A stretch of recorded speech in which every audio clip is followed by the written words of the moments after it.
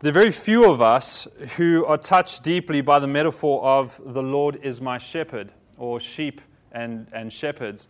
Partly this is because we don't know enough about shepherds and sheep for it to be significant. Are there any sheep farmers in this place today, or any close attachment? One sheep farmer. I know that not to be true. Chris said he was a sheep farmer. I think you may have gone to boarding school with sheep or something. But there's two. There's two here who know a lot about. The rest of us don't.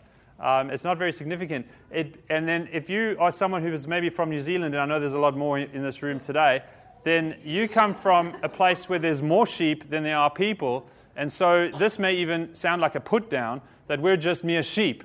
We're not even of the few, the far between, the people. But it's not. It's the furthest thing from that. When David says, the Lord is my shepherd, it's actually a boast. So that's the first part of the psalm. Psalm 23, David begins, the Lord is my shepherd. He's boasting in this. And we kind of have to lift up our eyes and see what David's saying to be able to understand how significant this is. David himself was a shepherd once when he lived at home. He knew that being a shepherd was the lowest job that you could have in a family.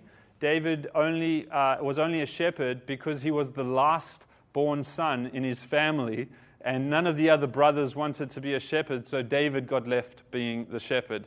It was the worst task among the brothers, the one that no one wanted. He also knew that sheep had enormous needs. They needed an enormous amount of help to get along, and so I'm going to tell you a few facts that let you know about sheep. I think we've got a picture of this one, Shrek, a sheep from New Zealand you may have heard about. He hid himself in a cave for 6 years. He didn't want to be shorn, and so he went and hid himself. And when he came out, he had enough wool to make 20 men's suits. This is Shrek, the sheep.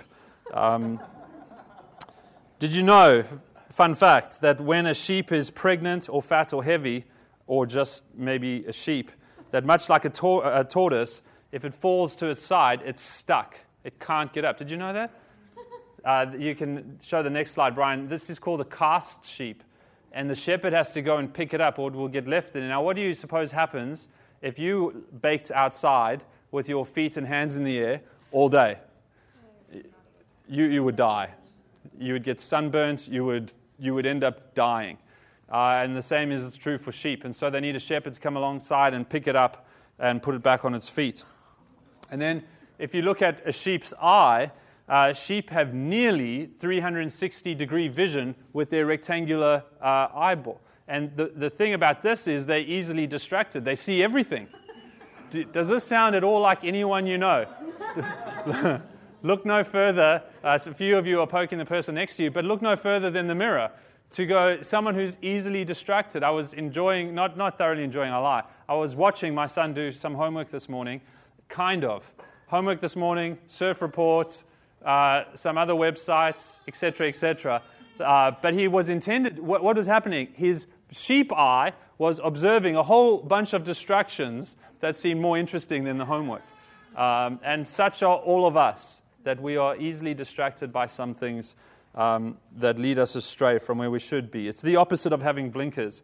When David boasts, the Lord is my shepherd, he knew what he was talking about, right? So what's in a name? When you were born, someone gave you a name. The doctors can't do it. The midwife can't do it. I believe in Australia, not even the government is allowed to give you a name. Your parents have to give you a name, I believe. And so someone close to you who knows you intimately gave you a name. And when they gave you a name, it was a name that probably meant something to them. It may have been someone important, may have been someone who made a significant impact on their lives, may have been someone they wanted you to grow up to be like, or it may have been a name that has a special meaning behind it, and they're speaking that over you. So we ask each other questions, if we don't know each other's names, it's unusual. Oh, what does that mean? What does your name mean? Because there's a meaning behind a name, and we're interested. What's the story behind your name? And that's good, and that's what we want to see what David's pointing at here with the Lord. God has a name, and did you know that God's name is not God? Did you know that God's name wasn't given to him by anyone else? When you had a name given to you, and some of you in this room have had your name changed as well. When you had your name given to you, someone had authority to stamp you with an identity forever. No one has that over God. No one could give him a name. You can call him what you want, but God is not his name. It's something that we use to refer to him, but that's not his first name. What is God's name? How did God get his name? Well, God gave himself a name. And God told us his name. Moses was walking along. What was Moses doing? He had run from Egypt. He was taking care of sheep. Moses was a shepherd of his father-in-law's sheep, and he was taking them along, and he saw a bush that was burning, or had fired. It was on fire, but it wasn't burning up. And like him, we would stop to see this interesting sight, right? Wow, there's a tree on fire and it's not burning up. What's going on? And as he drew close, a voice spoke to him and said, do not come near, take off your shoes. This is holy ground you're walking on. And he took his shoes off and he approached in a sacred way that something holy was happening, that he was encountering the divine. And then this voice said to him that he was going to use Moses to free the people of Israel, to set them free, to take them out of their imprisonment and their slavery from Egypt, and to bring thousands and thousands and thousands of Israelites who were the workers of the powerful Pharaoh, and that this Moses was going to just take them out. And Moses said, well, who am I supposed to say sent me? Who are you? What's your name? And the voice spoke to him and replied to Moses and said, I am who I am. And he said, tell them the Lord sent you. That's his name. His name is the I am. The Lord means, these are the same. The Lord means the I am who I am. And we'll look at what that means in a moment. But whenever your Bible says Lord, you'll find that it's in capital letters, capital L, capital O, capital R, capital D, if it's referring to God. That's because it's his name.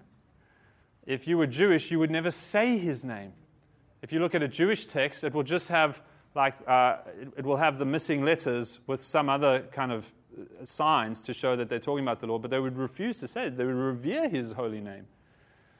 And when David says, who's my shepherd? The Lord is my shepherd. He uses the first name for God. He's very specific about who is his shepherd. Not any God, not universal God, not God of all religions. The Lord is my God. Sorry, the Lord is my shepherd. Like other names, God's name speaks to who God is. So Lord means that he's self-sufficient. I am who I am.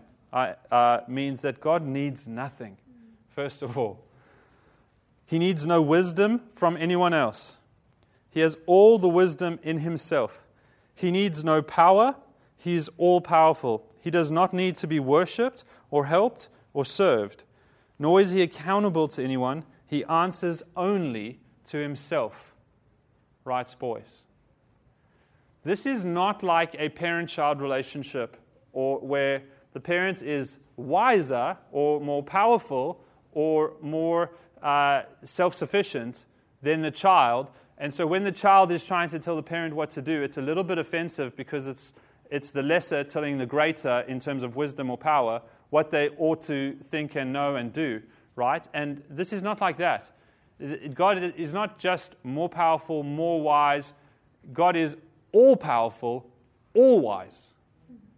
There is no limit to his power and wisdom and sufficient. There is nothing he doesn't know that he needs to know. There is nothing he's unable to do in terms of power. Absolutely nothing. No limit. Limitless. All-sufficient, self-sufficient. This is the Lord. Secondly, his name means that he's unchanging. That means that God was the same, is the same, and always will be the same. When you and I walk with Jesus in a relationship with him, we change. The Bible tells us that the Holy Spirit is changing us to become like Jesus, that he's transforming us into the image of Christ. If you're not changing, that's a bad thing. If I'm not changing, that's a bad thing, because the Holy Spirit is changing us to be more like Jesus, and that's a good thing, because Jesus is so wonderful. But for God to change would be terrible. Because God is God. Because God is perfect and holy. We sang it this morning. God never changes. He's unchanging. That's who He is. And if you can get to know, I mean, that's a wonderful thing, because it's not like you have to get to know God again tomorrow or next week or next month. What will He be like? You will only ever get to know God as He always has been and always will be. So when you learn something about God, that's concrete knowledge. It will never change. That is who He is. If you discover John 3:16, or just go read John, if you discover that God is love, that's it. God is love. That will never change. God is love. If you discover that God is holy, God is holy. If God is worthy of your praise, God will always be worthy of your praise. He is always, never changing. I don't think that's correct English, but you understand what I'm saying. So how are we to think about this God? Surprisingly, this all-knowing, all-powerful, self-sustaining God is seen as our shepherd. Now let that just break your mind. The lowest brother in the family becomes a shepherd. That's understandable. This God, which we've just described, the Lord, is my shepherd, the lowest job in a family. He has condescended Himself to be amongst me in my life, to engage in my life, to walk with me and talk with me, to pick me up when I fall on my back, to lead me to pastures where I could feed. And we say, whoa, David, hold on. I got what you said at first, but I don't understand now what you're saying. You can't be right. You can't have it both ways. But this is exactly what David said. We might say like I don't know if you had this experience, but back in the day, this is how old I am. Back in the day, if you said something really bad, you might get like your mouth washed out with soap, or the threat of chili put on your tongue. Now, kids might hear about those stories nowadays, but when I was a kid, it actually happened. And especially if grandma was around, it definitely happened. But that's how you might feel like, David, watch your mouth. The Lord is my shepherd. Who do you David, be careful about how you speak about the Lord. But we find out that that's exactly what God is. Shepherds didn't live at home. They lived with the sheep 24 hours a day. You have a job, probably, or you go to school if you don't have a job yet, and that takes up some of your day, but not all of your day. You don't go live at work or at school, right? You go might feel like you live there, but you don't. But shepherds did. The shepherd's job never ended, day or night, weekends. Oh, imagine that in Perth. You don't get a day off, no ways. Summer, winter, the shepherd was on duty. The shepherd always had to provide and protect for his sheep. It was always his task to provide and protect for the sheep. It was never placed upon any sheep to provide and protect for the other sheep. No sheep was ever made the captain of the flock. There were no co-leaders or vice leaders or under-leaders. They were always sheep. Even the best sheep was still just a sheep. It was always the shepherd's job to provide and protect for the sheep. A bad behaving sheep was not sacrificed to the lion or the bear to save the rest of the sheep. The shepherd would go against the lion and the bear to protect all the sheep collectively. The story is told that there was a bad shepherd whose flock stood on the fence line next to one another, gazing at the sheep in the other paddock who were well shepherded and who were they were led to green pastures, and they looked longingly. And the shepherd on the green pasture side said if he could put words in the sheep's mouths, they would be begging, longing, saying, "Let me give anything to be among those sheep." A shepherd determines the quality of the sheep's life. Think about that a little bit. The goodness or badness of the shepherd determines the quality of the sheep's life. So David was very proud to call God his shepherd and begin his psalm boasting, "The Lord is my shepherd." Jesus claimed to be Lord and shepherd. This is when it becomes profoundly personal for you and I. Especially if you're in a relationship with Jesus. If you're curious about Jesus, this is really helpful for you. But if you're already in a relationship with Jesus, He's your Lord and Savior, and you've placed your faith in Him, this becomes profoundly intimate because it becomes a truth over your life as well.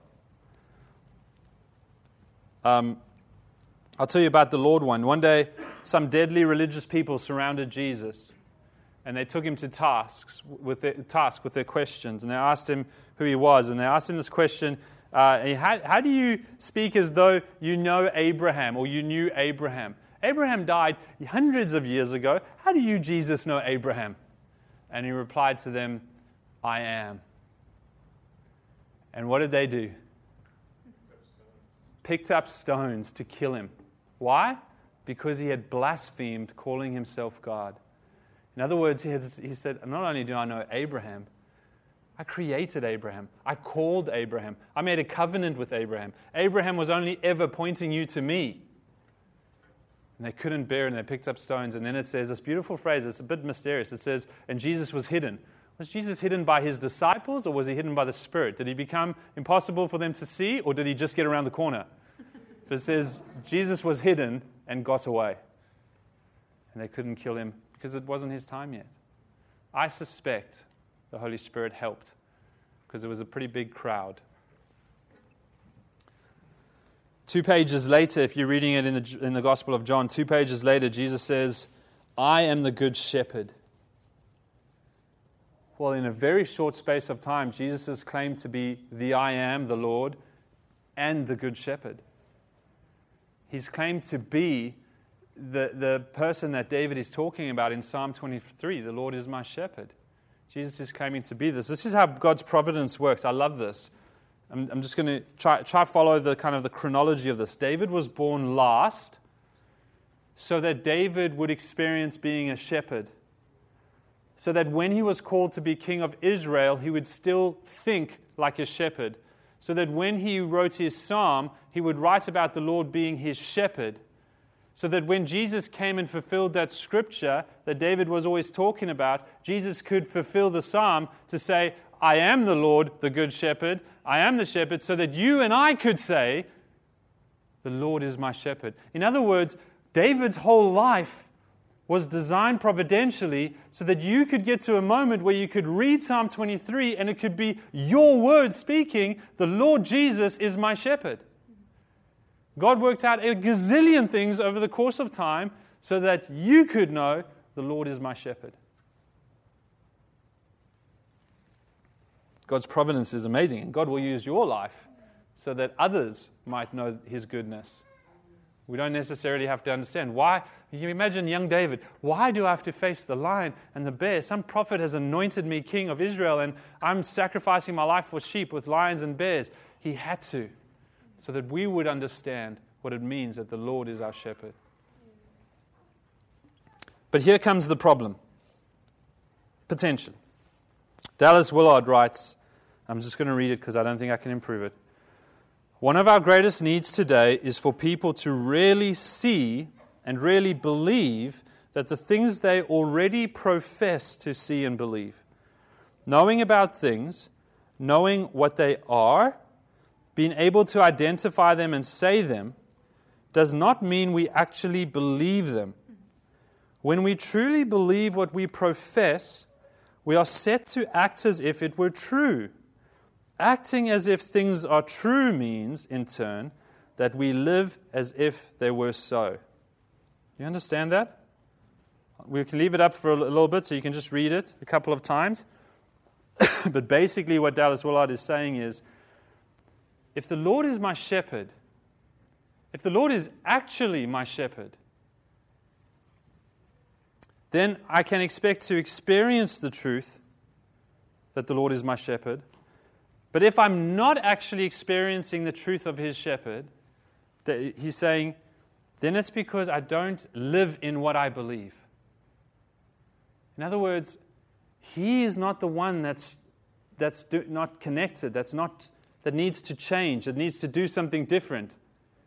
I need to live in what I profess to believe. I need to lean into it. I need to take a step into it. and I need to make it part of my life. My life needs to be shaped and framed around this truth, which I believe the Lord is my shepherd. But if I'm not experiencing His shepherding, it's because I've never stepped into the truth of it. And I don't think that's black and white, in or out. That can happen daily. Step in, step out. Step in, step out. I'm not worried, I'm worried. I'm not anxious, I'm anxious. So how do we diagnose if we are someone who, on the one hand, knows about good things, what they are, able to identify them, able to say them to others? In other words, could we identify if we merely Christians by language and culture, that we know the things that we profess? We can, like a child from Sunday school, we can say all the things. We can say what the gospel is. We can say what the Christian beliefs are. We can say that we've engaged in all these things. We know what to say and we know what to profess. Or if we are someone who knows something, believes something, and lives accordingly. In other words, our life, the Christian life, is living in the Lord is my shepherd versus the life that's professing the Lord is my shepherd, but there's no reality to it. There's no sign of it. There's no experience of His shepherding hand. How do we diagnose this? How do we know? I think we just go to the next part of the verse, and it says the immediate result or implication of the Lord is my shepherd is, I shall not want.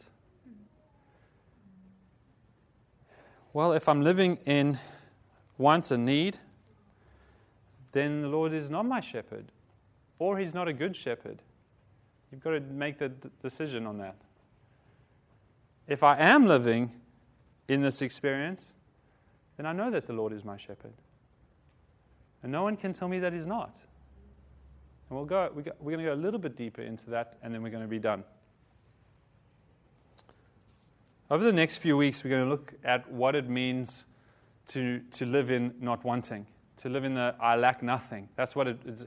I lack nothing because the Lord is my shepherd. And we're going to look at that over the weeks. But today I just want to look at just briefly what it means to not lack.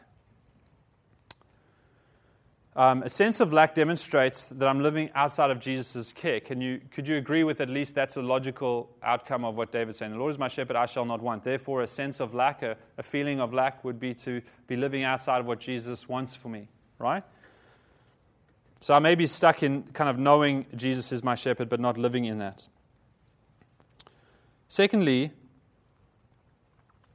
if I don't have lack, it means I don't always get what I will or want. That's not what lack means, or having no lack means. It doesn't mean that Jesus my shepherd means Jesus my shepherd genie, and I make as many wishes as I want, and then He does things for me. You know that, but I want to get to your heart, not your head. I mean, not every one of you have a relationship with Jesus would not all nod your head and go, yes, I know Jesus isn't my genie. But when your life is tough, do you know that Jesus isn't your genie and you lack nothing? When you experience suffering, do you know that you lack nothing? When you get fired unjustly, do you know that you lack nothing? Or in those moments, do we want Jesus to be our genie and make things better, make them go away? Now, I might just be preaching to myself. That's at least my heart. If you're all just way more mature than me, then at least you know that you've got a lot to teach me about how to struggle through suffering. But thirdly, it means that I have the kingdom. That I have now already the kingdom that God has promised to me. Jesus said in Luke records Jesus saying, do not be afraid and anxious little flock. Afraid and anxious would be what you would be if you don't know that the Lord is your shepherd, right? Is that fair? But you don't have to be afraid and anxious because the Lord is your shepherd. And what comes of that? He says, for it is your Father's good pleasure to give you the kingdom. Don't be afraid. God wants to bring you the reality of His kingdom into your life. He wants to bring you into His kingdom, the experience of that. What does that look like? You're going to go a little further, a little bit more practical. Here's what you don't need, but might want. I'm going to read it slowly. Try listen carefully. You don't need it, but you might want it. You might want some of it. You might want all of it. You don't need an identity that's found in the approval of other intimate relationships. In other words, you don't need popularity with one or anyone.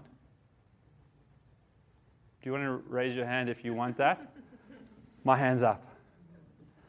Great, there's at least 4 of us.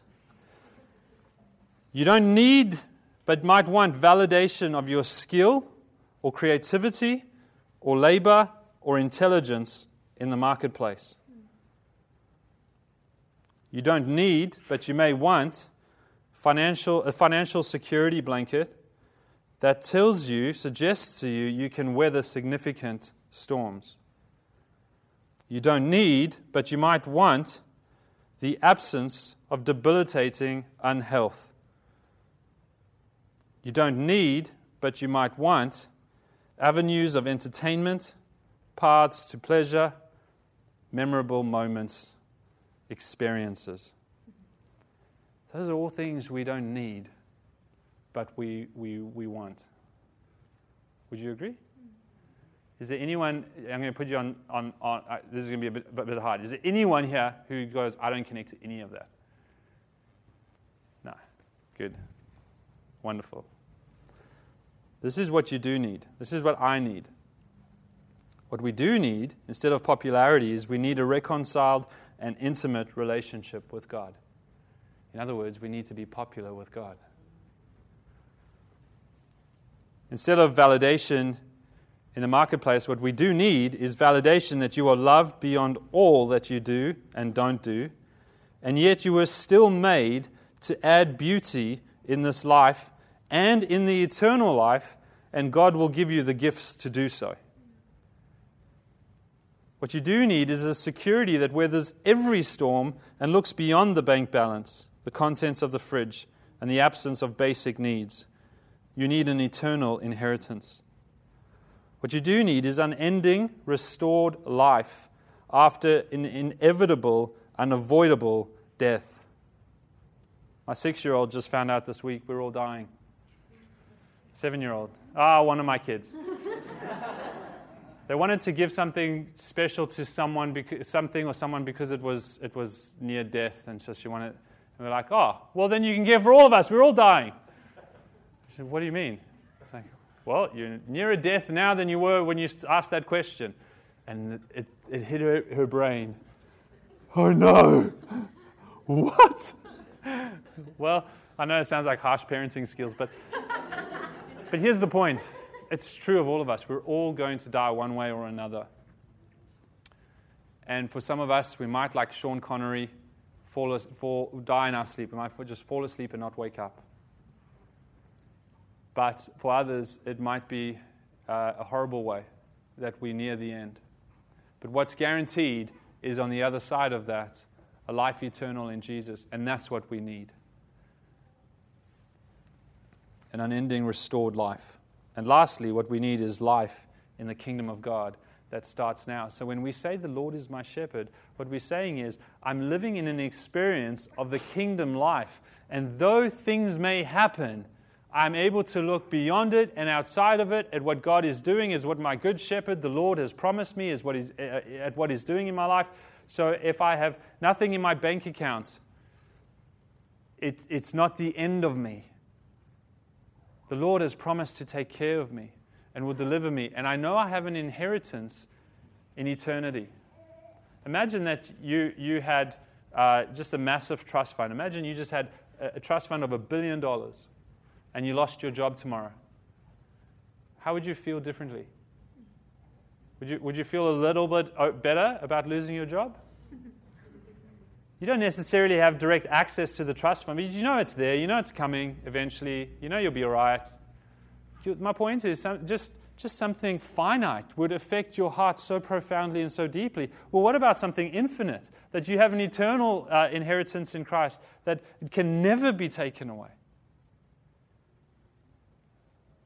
The point is not that we don't suffer, but that in our suffering, life in the kingdom of God changes everything. And we, like David, are able to say, the Lord is my shepherd, I shall not want.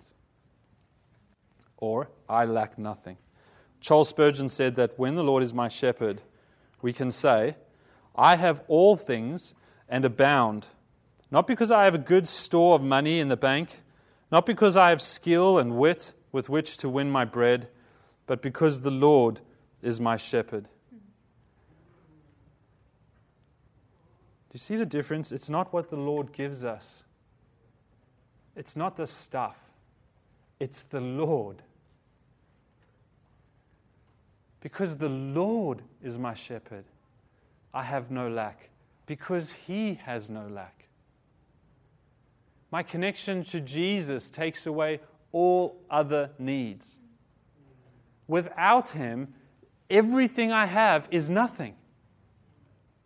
With Him, the nothing I have is nothing. Because in Him, I will have all that I need. The Lord is my shepherd. I have no lack. Is this even possible in this life? I mean, this is true. This is going to be true. This is going to be true of us when we stand before God in heaven, when we are brought into the new creation and we gaze upon the glory of Jesus. We can all look and say, the Lord is our shepherd, our heavenly shepherd. Here we are. We have no lack. That's true, but is it true now? And I want to say, yes, it can be true now. The kingdom of God, the life in the kingdom of God can begin and grow now. The experience of it can increase now. There's things we cannot get away from. There's limitations and suffering and aging and limited abilities we just cannot get away from. And yet the kingdom of God can still come in this life. I'm going to read to you a quote, and then I'm going to close, of the pastor of Dallas Willard. Can you put on the quote, Brian, just because I can't remember the pastor's name. There you go. Larry Bertoft was Dallas Willard's pastor. This little church of about 30 people, I believe, or something like that. And he said this about Dallas. He said, here was one who exuded peace. The reason I'm saying this is because I want to say it's possible to say this over you. It's possible for wherever you're from, whatever pastor you have, for them to be able to speak this over you, that this is how they know you. And you to speak this over me. Here was one who exuded peace, patience, and the freedom from self-absorption that is the hallmark of the truly unworried, the unconcerned, the carefree. Carefree, but not without care for others. Indeed, his freedom from any sense of personal threat was the other side of his freedom to show the compassion, openness, and kindness that anyone who knew him received. He had discovered the secret to gaining what people have sacrificed so much time, money, and relationships trying to possess. In a word, contentment. The context in which he says this about Dallas Willard is Dallas Willard's commentary on this verse. The Lord is my shepherd, I shall not want.